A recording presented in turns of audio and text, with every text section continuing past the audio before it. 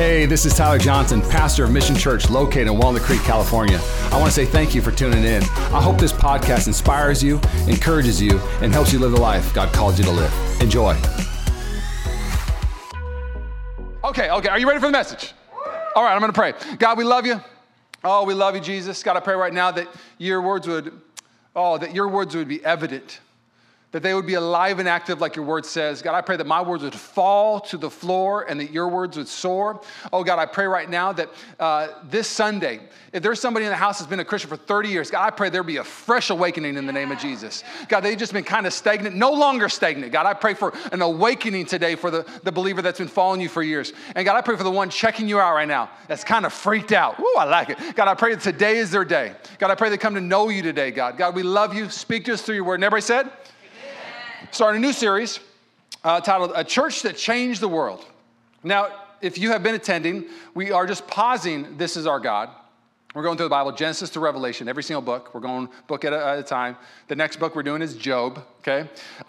It is a very sad book. It's a book of sorrow. We're going to do that in September. So mark your calendars for a really sad Sunday. Sound good, okay?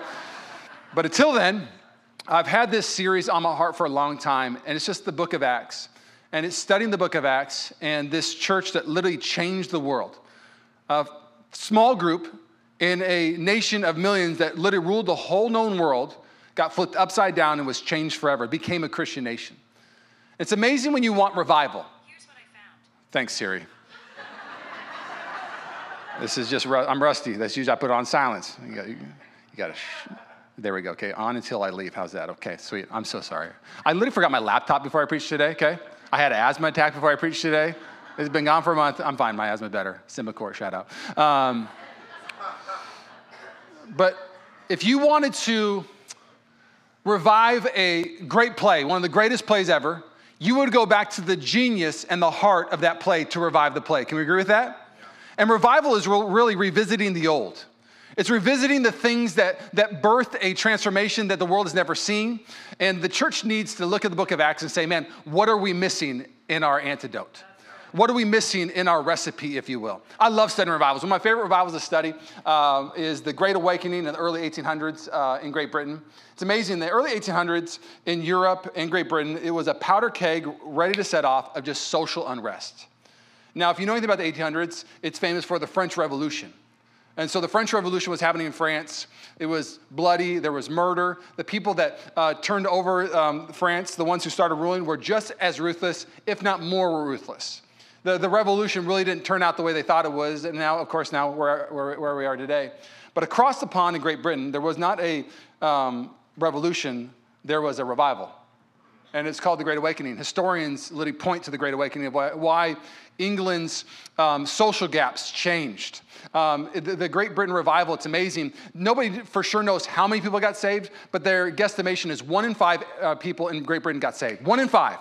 And in the early 1800s, because of this salvation, the rich people got a new identity and a new purpose on how they were supposed to live. They treated the people that worked for them not to oppress them and exploit them, but they started paying them more because they got to know who God is. Treat your neighbor as yourself.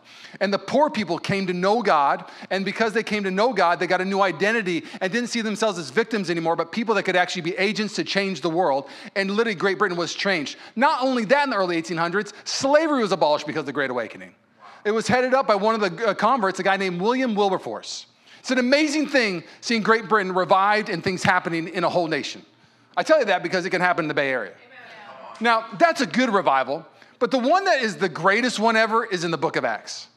The book of Acts, literally, Rome, the Greco-Roman culture, the most powerful, millions, ruled the whole known earth, was polytheistic, never believed, their worldview, they would never believe in a resurrection. That was not the worldview. Sometimes, if I could just be honest, do you ever feel like you look back at the biblical times and you almost have a sophisticated snobbery towards them? Well, of course, they believed because they were just ancient people and they weren't smart. No, don't get it twisted. Rome was cosmopolitan, and they were maybe even more arrogant than you were because they ruled the whole world, not just the U.S. They were so impressive. So impressive so that they thought they didn't need anything else except their own strength. They didn't like weakness. They were literally creating a strong human is what their goal was.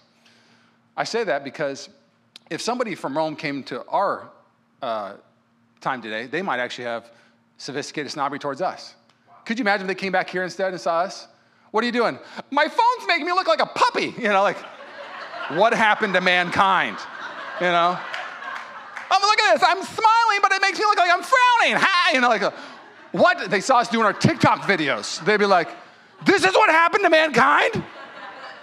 And we're like, we're way smarter than you. Look at this puppy, See this funny meme today? Like, just maybe, they would judge us instead of us judging them. Just be ready for that, okay? If they turned the news on coming back from Rome, and they saw what was going on in the news and the world today, and they see that the world could be ended by a nuclear weapon, and all this technology and everything we have, they say, you guys have came no further than us. You have all of this, and there's still just as much hatred when the early church was birthed. What happened? So don't look back at this book as an ancient book. Don't look back at these people as ancient, ignorant, dumb people. Realize that these people had arrogance. They had their own worldviews. Worldviews are interesting. It's whatever the big group decides is right. The worldview at one time was the world was flat. That was the worldview. And then, of course, that stopped, and now the worldview is that, except you're Kyrie Irving, is that it actually goes around the sun, okay? Shout out to Kyrie Irving, NBA fans. Okay, you get it. The worldview is, right now in our culture, is you can have a lot of gods, but the worldview to have one God, oof. So we're actually really similar with Roman times. And as we go through this, I just want to read you, we're going to go to Acts 1. Today's an introduction to the series, so there's going to be a little more teaching than preaching today, because I feel like you need to know the context of what's going on if we're actually going to be able to unpack this series. So if your Bibles, turn to Acts 1. Acts 1. Here we go. This is written by Dr. Luke. He's a Gentile. He wrote the Gospel of Luke, and he also wrote the book of Acts. Why is it called the book of Acts? Because they were Christians that took action. It's the Acts of the Apostle. The American church can sometimes be called the book of attending instead of the book of Acts. Not Mission Church. That's right. You're a special church, Mission Church. I really believe that. When I was away on sabbatical, I meet a lot of senior pastors, and you'd be shocked at how many senior pastors aren't proud of their church and don't like their church. It's like weird, like, that's your church. Like, if anybody's gonna be proud of it, you should be proud of it. Anybody who loves it and is like really believes great things, you should think great things of it. I want you to know something. I think God is birthing something special here. I think he is birthing a church that would change the world. He's birthing Christians, because here's the reality. What kind of church is it that's gonna change the world? Let's ask the question a little bit more center. What kind of family is it that's gonna change the world? Let's get a little more narrow quick. What kind of Christian is it that will change the world? And as we go through this and read Acts 1 and we go through Acts, I think we're gonna find out what kind of Christian that is. And you're gonna find out that you're that type of Christian, or that you desire to be that type of Christian, and we're gonna start seeing things happen in the Bay Area. Does that sound good? All right, Acts 1. In my first book, I told you, Theophilus, first book is the book of Luke, everything Jesus began to do and teach until the day he was taken up to heaven after giving his chosen apostles further instructions through the Holy Spirit.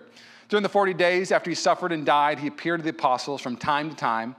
The book of Corinthians says that even 500 people were there one time after Jesus was resurrected. And he proved to them in many ways that he was actually alive. He talked to them about the kingdom of God. Once when he was eating with them, he commanded them, do not leave Jerusalem until the Father sends you the gift he promised, as I told you before. John baptized with water, but in just a few days, you'll be baptized with the Holy Spirit. Come on now. So when the apostles were with Jesus, they kept asking, Lord, has the time come for you to free Israel and restore our kingdom? Stop. Everybody wants the kingdom of something to happen in this world. The number one thing Jesus preached was the kingdom of God. Yeah. And so each nation that is Christian, sometimes we get it twisted and we have our own idea of what the kingdom of God looks like. We're going to find out what the kingdom of God is. Does that sound good? And so they said, is it time for the kingdom of God? And here's what Jesus says. He replied, the Father alone has the authority to set those dates and times, and they are not for you to know, but you will receive power when the Holy Spirit comes upon you, and you will be my witnesses. Telling people about me everywhere. Everybody say everywhere. Everywhere. Starbucks, Sweet Greens, Bounty Hunter. Come on now. You in Napa at a nice little winery, maybe Hall Winery, maybe there. You telling people about Jesus everywhere, even Hall Winery. Anybody like a wine tasting in Napa? That is a mission field everywhere. Okay, here we go. Okay. After saying this, I'm serious. Okay. After this, he was taken up to the cloud while they were watching, and they could no longer see him. And they strained to see him rising into heaven. 2 white-robed men suddenly stood among them. Men of Galilee, they said, why are you standing here staring into heaven? Jesus has been taken from you into heaven, but someday he will return from heaven in the same way you saw him go. Stop. what is happening right here in Acts 1? This is the baton passing. In Luke 1, it's the story, it's the life, death, and resurrection of Jesus. And in Acts 1, this is the baton passing. Jesus saying, hey, you are now, I'm entrusting you to the mission that I came and died and conquered. You are now going to go change the world through the gospel message that there is a God that literally intercedes that all can be saved. None will perish if they believe in the name of Jesus. Now, let's just talk about that in modern times. Because when you say, well, the batons pass, what does that mean? The book of Luke, so till the 2nd century, the Gospel of Luke and the book of Acts was one book. It was volume 1, volume 2. Basically, it was like, if we could use modern times what it was until the 2nd century, we split up to 2 books. It would be like, the first one was the original movie. Like, the original movie would be like Jurassic Park. Anybody like Jurassic Park? Not a lot of Jurassic Park fans. Okay, my bad.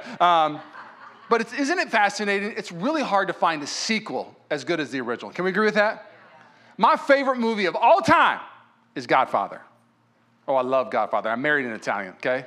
Even when she gets angry, she starts talking Godfather. I asked you to take out the trash. I'm like, whoa.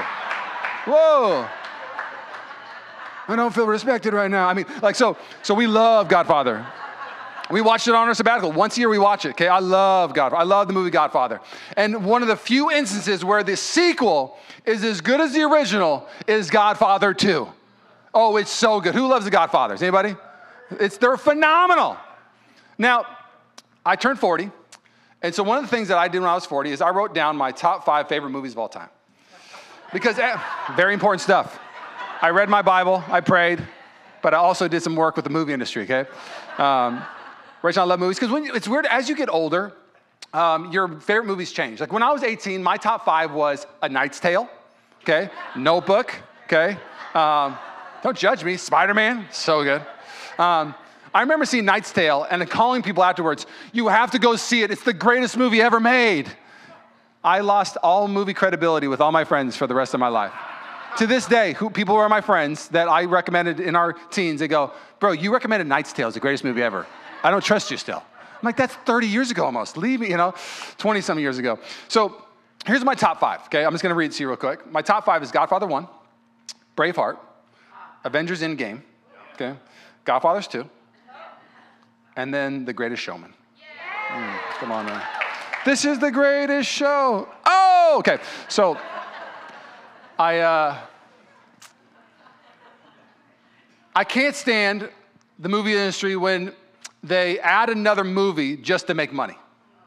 So Godfather 1 and 2 are my top 5 because them as standalones are the greatest movies ever made, if you ask me. It's just a masterpiece. But as time went on, in the 90s, Paramount wanted to make some money. And they're like, we're making Godfather 3. And they gave Francis Ford Coppola, the one who made 1 and 2, said, write a script, direct it, and we need to make it this fast because we need money now. And so Coppola was rushed to write this movie, Godfather 3. They came to the actors and said, hey, we're making not this a 1-2, we're going to make it a trilogy. So Al Pacino, will you sign on? Tom Hagen, who plays the consigliere, would you sign on? And what happened is some of the actors, because they were more famous, said, man, if you're going to sign me on, I want more money. I want millions, not a few $100,000. So they couldn't get the original cast together, but Paramount wanted to make money, so they made Godfather 3. And I would submit to you that in my mind and in my heart, Godfather 3 does not exist. It is the worst movie. It is atrocious. I mean, like the heart of it, the heartbeat of it, the execution, it is nothing like 1 or 2. The trilogy should have never been made. It was a flop. It was so bad that in 2020, they tried to re-edit it as a new movie and say, we fixed it. No, you didn't. Just burn it, okay? It's a terrible movie. Ty, why are you talking about movies so much? Now, here, let me bring it back. The Gospels is one of the greatest eras in our life. It's the original. Jesus walking the earth, healing the broken, healing the lame, proclaiming the kingdom of God, people being saved. Oh, it's the original. It is the best story I've ever seen. It's the greatest story ever told. And then here comes the sequel, is what Luke is saying. Hey, you heard my first book. Now here comes the second book, the sequel. And it is the church taking the baton of the message of Jesus, the miracles of Jesus, and the mercy of Jesus to Rome. And the sequel is just as good as the original. Now, here's where the church gets in trouble. When they try to make a trilogy. When they say to the sequel, I see the book of Acts. And they would preach everywhere. But in the Bay Area, they probably would do it differently now because the Bay Area is more sophisticated and we just don't talk about Jesus everywhere. And so we rewrite the script a little bit. We say in the trilogy, we're going to do it a little different now. And what happens when you start to rewrite the script and you add a trilogy to the church, guess what happens? The church dies. It's a flop, just like Godfather 3. And the reality is that in Europe, it had a run. And then man started getting their hands on the heart and the birth of what Jesus wanted for the church and started adding things to the script, and the church died in Europe. And now America is following, unless a church says, not on my watch. I want to show you a picture real quick. Check this picture out real quick. This is crazy. So Rachel and I, we got to go to the Vatican for the first time ever go to Europe about 4 years ago. We went to the Vatican, and you walk around, you see a lot of things, and I know I ask a lot of questions, and I walked by stuff. I walked by doors like this. I may even walk by this exact door. And I found out recently that this door at the Vatican is guarded literally all the time, 24/7. And it was only opened once every 25 years. And they say that when the door opens every 25 years, if you walk through that door, you are forgiven of all your sins. And I want to just walk up to the guard and just tap him on the shoulder and say, hey, we already have a door. His name is Jesus. He says, I am the door. This is not part of the story. You add it to the script. And the reason why people are walking out of church and walking out of this stuff is because Jesus didn't write religion. He wrote a movement that is the followers of Christ. Stop adding to the story.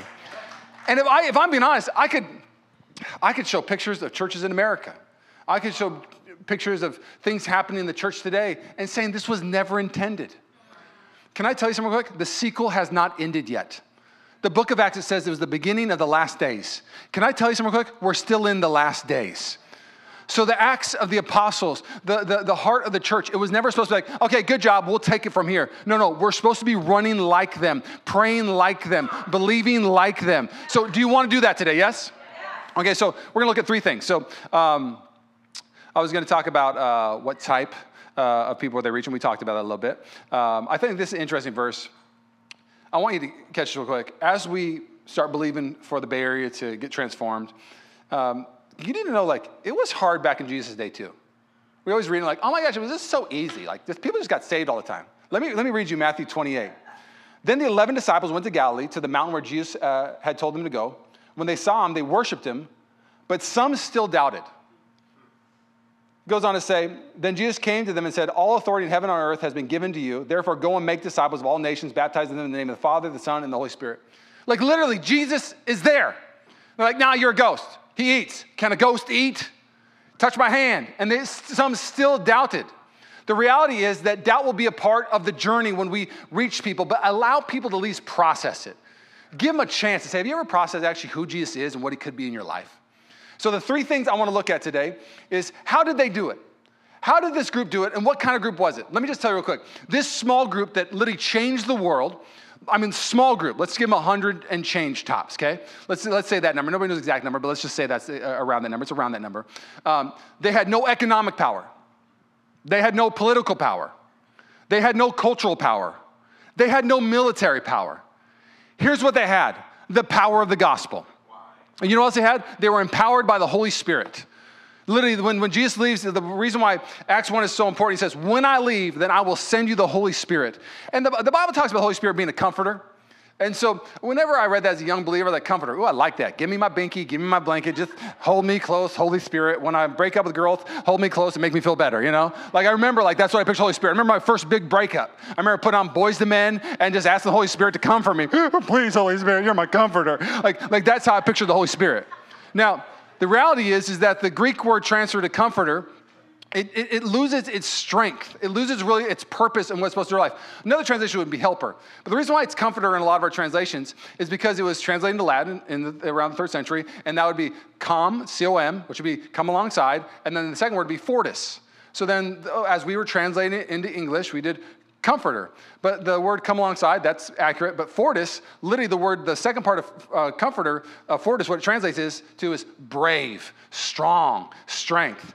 So it says that the Holy Spirit would come alongside you, not give you a binky and a bottle and a blanket, but it would come alongside you and make you brave. How in the world would disciples go into a nation and not know what to say or what to do and be willing to die for God because they had a certain kind of Holy Spirit? Not the binky Holy Spirit, but the one that made them brave. And so that's what they had. That's all. They had the Holy Spirit that would make them brave and give them boldness to preach, and they had the power of the gospel. It's amazing what we think we need today to change the world. It's amazing what we rejoice in. It's amazing that I rejoice when laws pass. I rejoice. But if you rejoice in laws being passed more than when somebody gets saved, you've missed it. If you rejoice more in political movement than when the church is being vibrant, you've missed it. And so there are 3 things that they did so well that I believe if we do these things well, ooh, watch out, Bay Area. Are you ready for the 3? I got 19 minutes. I'm doing a good job. Here we go. I was a little nervous because I preached for a month. I was like, I'm going to be rusty. I'm going to preach for 5 hours. Looks like I'm going to be right on time. Okay, real. First thing they did, they were all about the message of Jesus. The message of Jesus. I want to read you Acts 8 real quick. But the believers who were scattered, do you feel kind of scattered in the Bay Area? This we're all over the place. Like there's one over here. Very few, there's 2 over there. You know, like if you like work at a school and you find another teacher that's a Christian, you're like, you too? I remember my wife when she worked at Sony Pictures and she was in the industry, like she met another Christian, like, oh my gosh, I met a Christian today. It's like you found like a treasure that day, you know what I'm saying? I found $1 million in my office, you know, we are scattered right now. And so it says that they were scattered. So you can relate to that. So the believers who are scattered preached the good news about Jesus wherever they went. I'm going to touch on that in a second. For example, when they went to the city of Samaria and told the people about the Messiah, goes on to say, here's what happened to that city in Samaria. Acts 8:8 says, so after they got saved, people were healed. It says, so there was great joy in that city. When a church comes to life and starts preaching the gospel, the city gets better and brighter. They're all about the message. So Rachel and I got to, of course, go to Europe on our sabbatical. It's a very sweet trip. My dad was born in England, never been to England. Birmingham, England, my dad was born in, so we went to England for a few days. Rachel loves travel. I'm a homebody. Who's the homebodies in the house? Okay, who loves to travel? Okay, introduce yourself to my wife. Take her traveling, okay? Homebodies, we're going to hang out and golf, okay? We go to England, and we have a tour guide for one of the days, and his name's Oliver. And, you know, it's about 4 or 5 hours. We're trying to maximize the time because we're there for a few days. And Oliver, you know, ends up asking us what we do for a living. And it's about an hour in, so Oliver's got to know me a little bit. And he goes, what do you do for a living? I go, I'm a pastor. He goes, you're a pastor? Like a vicar? Like they call them vicars in England. I was like, what's a vicar? I don't know. You know? He's like, he goes, you're a pastor? He's like, of a church? He's like, yeah. He goes, like, do people come? You know? And the reason why he said people come, I said, yeah. He goes, because all the churches I go to, they're empty, and we just show them as tours. Wow. I tour people through empty, dead buildings and talk about the history of when they were vibrant. He goes, so people actually go to church like in the Bay Area? And so that's the first question. And so it goes on, and we're together for like 4 or 5 hours. And Oliver, for literally this time, he would just interject once in a while after he would show us something about, you know, like the Crown Jewels or the Tower of London. We'd be walking, and be like, so Tyler, why did you become a pastor?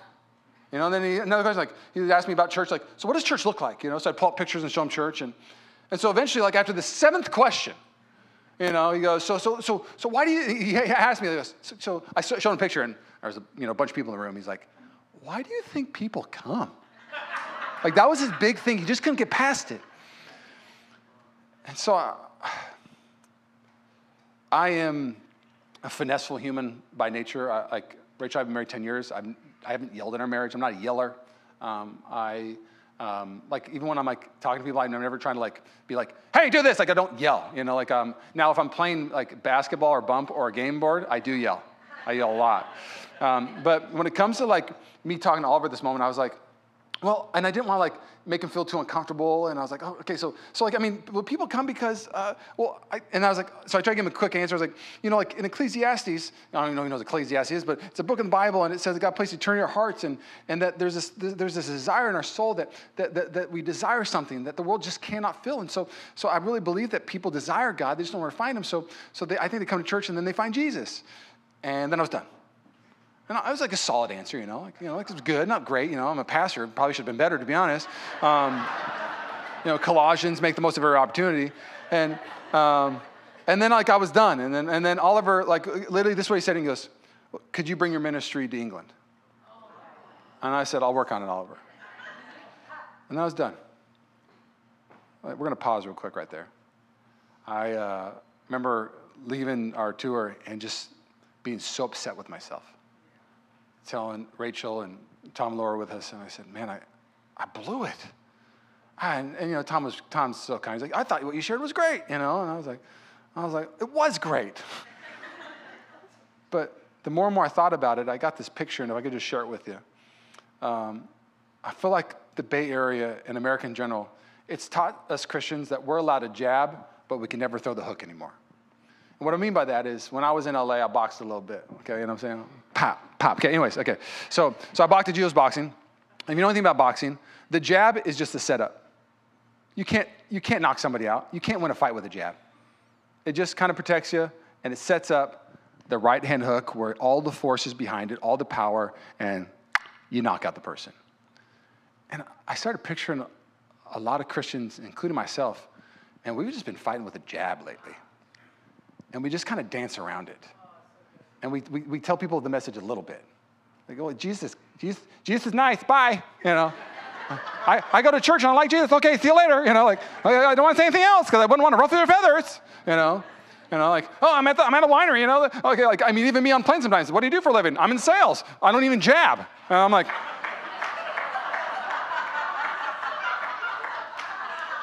the amount of times I've grieved the Lord the last 10 years, I cannot tell you. But this sabbatical for me, I feel like the Lord just unwrapped my right arm. And I said, man, I may have, what am I doing right now? It's like, settle down, hand, okay.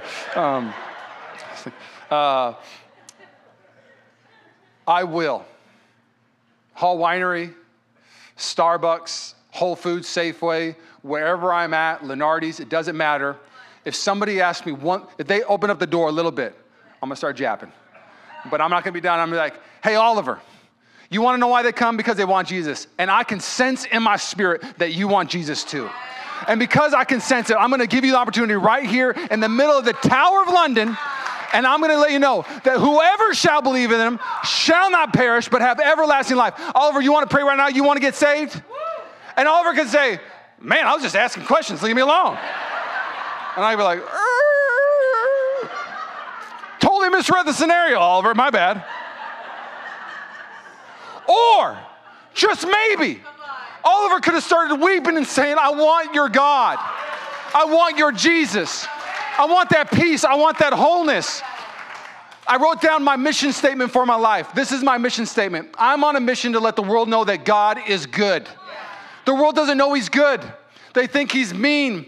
A church that changes the world lets the world know that he's a good God, that he's a kind God. Can I tell you real quick? A church that judges the world is not going to change the world. A church that hates the world is not going to change the world. A church that compromises with the world is not going to change the world. But a church that proclaims the name of Jesus to a broken world will change the world.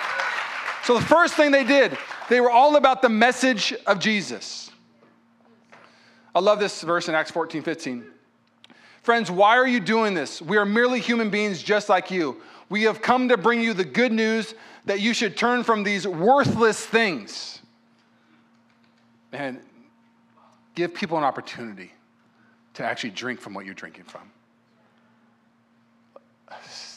Stop jabbing and just start swinging.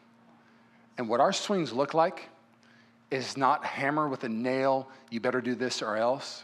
Our swings look like radical acts of love, radical acts of generosity, radical proclamations of how good our God is, radical truths that he is the one, the way, the truth, and life. Those are our swings. Start swinging, okay? So, and turn to the living God who made heaven and earth, the sea, and everything in them. So they were all about the message of Jesus. Miss Church, we're going to be about the message of Jesus? Okay, check one. Okay, you're doing a great job. Okay, second one. They were about the miracles of Jesus. The miracles of Jesus. Now, in just a second, all the charismatics in the room are going to be high-fiving. Woo! Yeah! Okay? Now, all the ones that are cautious about charismatic stuff and healings and all kind of stuff, you're going to start going like this, okay? Everybody relax. Let me unpack this, okay? Just breathe, okay? Acts 5 says this. As a result of the apostles' work, sick people were brought out into the streets on beds and mats so that Peter's shadow might fall across some of them as he went by. Crowds came from the villages around Jerusalem, bringing their sick and all those possessed by evil spirits, and they were all healed. Can I read you my journal entry? I read through Acts over and over again on my sabbatical. I just wanted to see God's heart in it, so I kept reading it and I was journaling. Here's what I journaled after I read this. Lord, I have a hard time with this. I've been a Christian for 25 years now, and I've never seen anything like this. Are we that sinful as a church? Is our faith that weak? Or is it that's not the method you choose in this season? God, I'm surrendered to how you want to build your kingdom. Please show me how to handle this. If you want to heal like this, we will go for it. We will get spotlights out, and we'll have everybody's shadows just hitting people. God, I will do it. Like, whatever. Hey, you're not on the shadow side. I said, get on the shadow side. You know what I'm saying? You know, we'll make sure that you get in the shadow. Like, I literally started just chewing on that in this. You cannot read the book of Acts and not see God move and heal and miracles. You just can't read it without, it's miracle. Oh, miracle. Oh, miracle. And then somewhere along the way, we decided that's just kind of, we're too sophisticated for miracles. We have this Bible, and I almost feel like a lot of Christians are walking bobbleheads. Big old heads of knowledge, and then their bodies have no strength. And so, forgive me, I'm not saying that's you, I'm saying that's me, okay? Now, let me just read you about Jesus' ministry, the original and the sequel. So this is Jesus and his ministry. Jesus turned water and wine. Jesus heals an official in the Son of Galilee. His first miraculous catch, literally says, toss the net, thousands of fish. Heals lepers, raised a dead man named Lazarus. Heals a withered hand on the Sabbath day. Jesus heals the woman in the crowd. Jesus heals 2 blind men. Jesus heals the man lowered from the ceiling. Jesus feeds 4,000. Jesus feeds 5,000. Jesus heals a man by spitting his face. All the charismatics said amen. Jesus heals a woman who has been crippled for years. And then Jesus heals the severed ear of one of the soldiers. Jesus is getting arrested, and he's still doing miracles. You know, he's getting arrested, like, hold on, soldier. Boop, you're welcome. Okay, this is what Jesus is doing. Can I just tell you something real quick? Miracles was not a peripheral of Jesus' ministry. It was central to his ministry. Miracles was not a side dish of the church. It was central to the church. Something happened. I love what C.S. Lewis says about miracles. C.S. Lewis says, the mind which asks for a non-miraculous Christianity is a mind in process of relapsing from Christianity to mere religion. Wow. John Wesley said this about what was happening in England before the Great Awakening. The grand reason why the miraculous gifts were so soon withdrawn was not only that faith and holiness were nigh lost. That's a weird English word that says that faith and holiness was basically almost gone. Not only were miracles gone, but holiness was gone. Faith was gone. Like all that stuff was just put to the side. Goes on to say, but that dry, formal, orthodox man began even then to ridicule whatever gifts they had not themselves and decry them all as either madness or imposture if they did not have them. I came to this conclusion that my comfort level is not going to determine how God moves. And now, let me just unpack some real quick. I got saved in a charismatic church. You're brand new church, charismatic church. I got saved in a church that believed that the gifts are for today, that you can be healed today. So I got saved in a charismatic church. So I got exposed to charismatic stuff. I got exposed to charismania, which I did not enjoy. I call it Holy Spirit without a seatbelt. You know, just people just running amok, just doing crazy things without the scripture. You know, like the spiritual started being elevated above doctrine.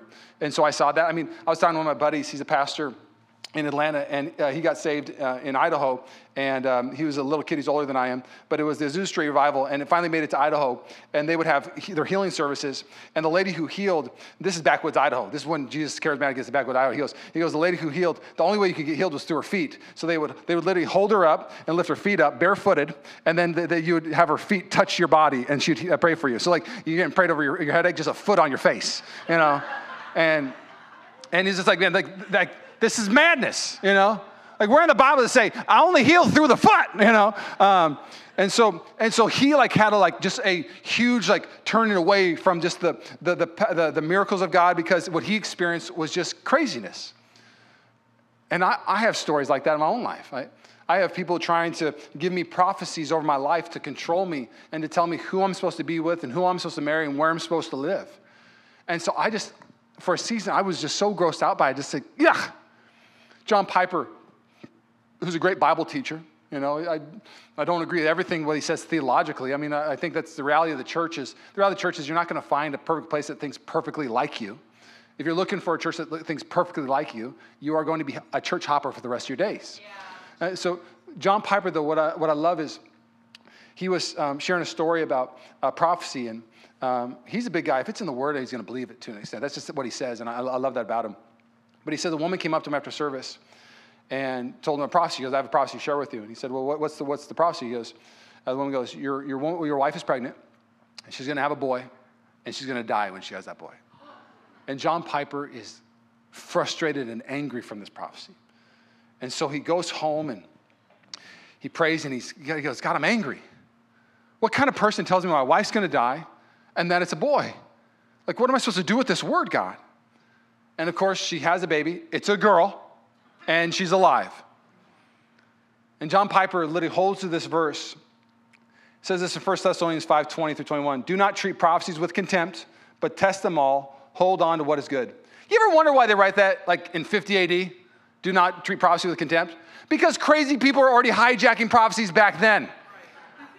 It's just the reality of it. I don't know what it is. The American church today, the way we see miracles is we just don't even know what to do with them.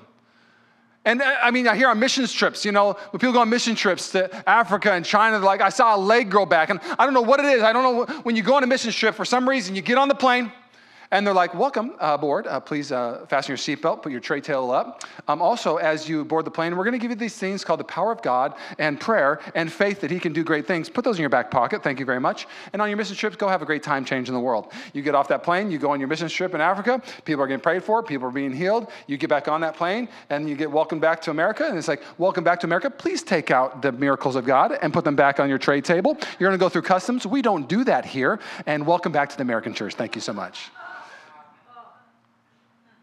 What happened to us? Or we just don't even swing the bat anymore. They were all about the miracles of Jesus. Now, I'm not going to let the crazies steal the miracles of Jesus from me. I'm not going to let them steal from me.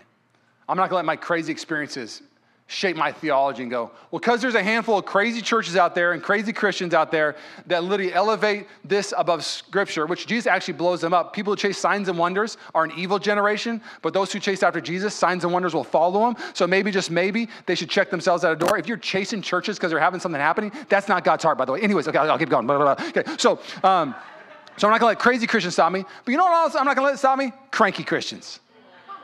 Why you don't believe in the miracles? You know? Like, they have to do theological hoops to find a way in Scripture to tell me that miracles are not alive and well today. Literally, it's in the Word of God, and it's how the church changed the world. We're going to believe for miracles. One of the things we're adding today is we're going to have a prayer team in the back right, and you can pray for anything.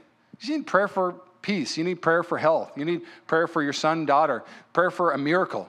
We're going to pray for you, and we're going to believe with you. And what we're going to do in this church is we're going to believe for miracles. And let's just see what God does. I love this moment in the Old Testament. I love this about our God. I love that he healed so many different ways. Because if he only spit and put it in people's eyes, we would be doing that today. Thank you, Jesus. You didn't do that the only way. But in the Old Testament, there is this region in Israel, no longer called this, but in the Old Testament it was called Dothan. Dothan. And Dothan, Elijah is there. And during Elijah's reign in Dothan, God's power is just so evident. Fire from heaven stuff's happening. Elijah and then Elisha and Jesus are top 3 in miracles in all the Bible. And so Elijah is just doing crazy, amazing stuff in Dothan. So Dothan, you're like, whoa, this is how God moves. Well, if you read Genesis, there's a man named Joseph who's also in Dothan. And you see no fire from heaven. You see a man who's thrown in prison, betrayed by his brothers, thrown in a pit, who's forgotten. And God elevates him to number 2 to literally move the chess pieces, to save a world, and to literally save Israel. And when I read that story of how God wants to work, I literally told Lord, if you want to do it like Joseph, if you just want to move chess pieces, and you want to move people in the right spots, and the right businesses, and have your name be proclaimed that way, Lord, you can do it just like you did in Dothan with Joseph. But if you want to do it like Elijah, my comfort level does not stop you from doing like Elijah or Joseph. God, you do you. You do you, boo-boo. I mean, one of those things. Okay? God, you do you. And I feel like if we could be a church that has that kind of posture, what could happen? Okay? Amen? Amen. All right. last thing they had was the mercy of Jesus. So they had the message of Jesus, they had the miracles of Jesus, and then they had the mercies of Jesus. Now, you need to know something about the Greco-Romans. Weakness was not their thing. Like literally, I wrote this down. They had no place for mercy or grace. They were trying to create the perfect human. I'm going to invite the worship team to come up. They're trying to create like a human who had no weakness and no strength. One of their famous Stoics said this: compassion is the vice of the feeble soul.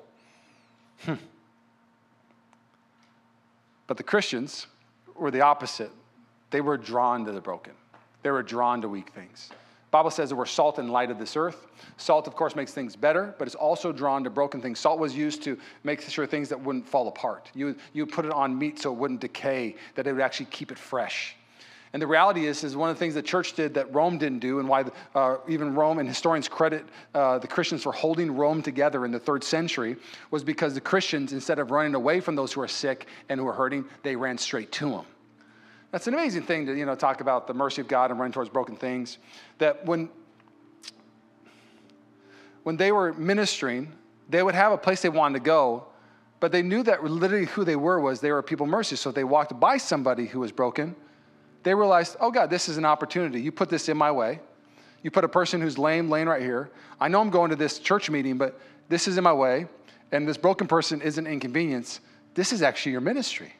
And so they would stop and they would literally minister to the broken. Now, I want to fast forward to a different revival. It's in around 1850. It's Northern Ireland. And Northern Ireland had this revival. And one of the craziest things from the revival in Northern Ireland was that prostitution ended. That the prostitutes all got saved. And so you study why did prostitution end in Northern Ireland and why did they all get saved? Was it because they passed a law saying that you're not allowed to sleep with prostitutes anymore? So the law, law passed, I won't do it anymore. We've already seen that when laws get passed, it doesn't change hearts, it doesn't change people. People are going to find a way to do what they want to do. And so prostitution didn't end because the law was changed. And again, like sometimes we look at the world like, you know what, we just need to have a transformation to go back to good values again in America. Was that what happened in Northern Ireland? You know what, we just need good values in Northern Ireland. We need family values, watching the family shows, and no prostitution. Is that what changed it? No. Did they protest the prostitutes? And your protest was so convincing, I don't want to be a prostitute anymore. You studied the revival in Northern Ireland, and here's what happened. The church started talking to the prostitutes, sharing the goodness of God with the prostitutes, and a prostitute got saved, and then another prostitute got saved, and another prostitute got saved, to where they all got saved, and prostitution was no more. Now, I'm not against a good protest. And what I mean by that is protests have a place in the sense of they sometimes bring awareness to things that people don't know about. But the thing I'm not a big fan of with protests is protests have this vibe of, I'm going to go be with the people that I think are right, because I'm right, we're the good ones, and everybody else is the bad ones, and we're going to protest bad, and we're going to elevate good. And so protests create this dynamic at times of like me versus you, and if you get changed to think like me and become good like me, then everything's fine. The problem with protests is that you're screaming at people, and you're not ministering to people.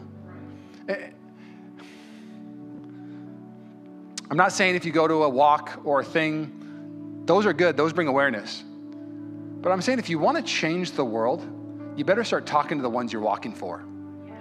You better start talking to the ones that you're walking against. You better start loving the ones that think different than you. And maybe, just maybe, if you bring the mercy in God and the grace of God to people, what could this region look like? And have patience with people. Be kind to people. I mean, you've heard it said, hurting people hurt people. It's real. The ones that are most hurting, man, they just hurt people. I'm going to finish with this simple thing. I'm going to finish my message, and I think in the room today I got a couple, I don't know, man. Like one of them I thought I wrote down was, all right, Tyler, I don't know, man. Like you think that just the message of Jesus could change the whole world? I'm more in the politics spectrum or economics or culture or military power, but you think the power of the gospel could change the world? I would submit to you to at least process maybe the message of God could change the world. Some of you here today like, I don't know, man, miracles for today, I don't know. I got to process that. Maybe if they're in mercy, I got to be more merciful today. Well, people walk all over me. Mercy is not people walking all over you. Mercy is you actually going to people who have been walked all over and loving on them. Now there's this moment in Mark 9, and we'll be done. The disciples are praying, and there's no miracles happening. And Jesus says, you're a faithless generation. And here's what happens. Jesus asked the boy, Father, how long has your boy been like this?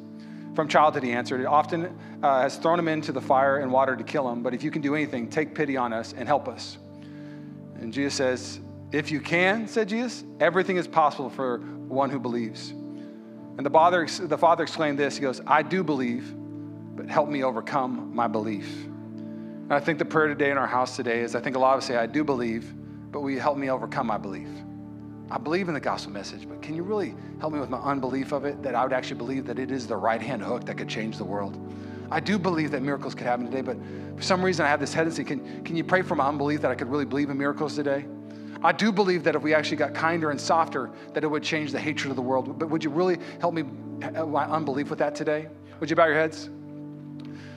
So God, first thing I want to do is I just want to pray that in the house today, God, would you help our unbelief? Would you increase our faith in the power of the gospel? I love what Paul says in Romans, for I'm not ashamed of the gospel. Oh, for it is the power of the gospel that is in work within me. God, I pray that we would believe in the power of your gospel. God, I pray that you would help our unbelief with miracles. God, I pray that you would help our unbelief with just the mercy of who you are. God, would we be more merciful in this next season? With every head bowed and eye closed, I know you said yes to heaven, no to hell. I've never said, if you ever said yes to salvation, yes to saying the sinner's prayer, which literally just means you want to say yes to heaven, no to hell, yes to blessing, no to cursing. Salvation's an amazing thing. I remember saying yes to Jesus. It changed my life. And the Bible shows very clearly if you want to respond to that, all you have to do is raise your hand and catch my eye. We're going to pray for you. It says if you confess with your mouth and believe in your heart, you'll be saved. So on the count of 3, if you want to say yes to Jesus. Some of you today, man, I want to say yes to this God. I want to say yes to the God that gives peace. Yes to the God that restores. Yes to the God that is good. If that's you with every head bowed and eye closed, you want to say yes to heaven, no to hell. On the count of 3, raise your hand. 1, 2, 3. Raise it up, raise it up. I see you, and I see you, and I see you. Hands all over. I see you. Come on now. I see you in the back. I see you in the back. I see you in the very back. Come on now. I see you on the left side. Oh, we love you, Jesus. We love you. Will you stand up? We're going to pray. Well, I did go long. 7 minutes. Sorry, not sorry. Okay. Will you pray with me? Jesus. Oh, this is an everybody prayer. People just got saved. If you just got saved, this is for you. This is the salvation prayer, and we're going to pray with it with you as a family. Repeat after me. Jesus, come into my life today. I declare, you are my Savior. I'm a sinner, and now I'm saved. I say yes to being your son, to being your daughter. God, today, I say hello to my blessings and goodbye to my cursing. And everybody said? Thanks again for listening to the Mission Church podcast.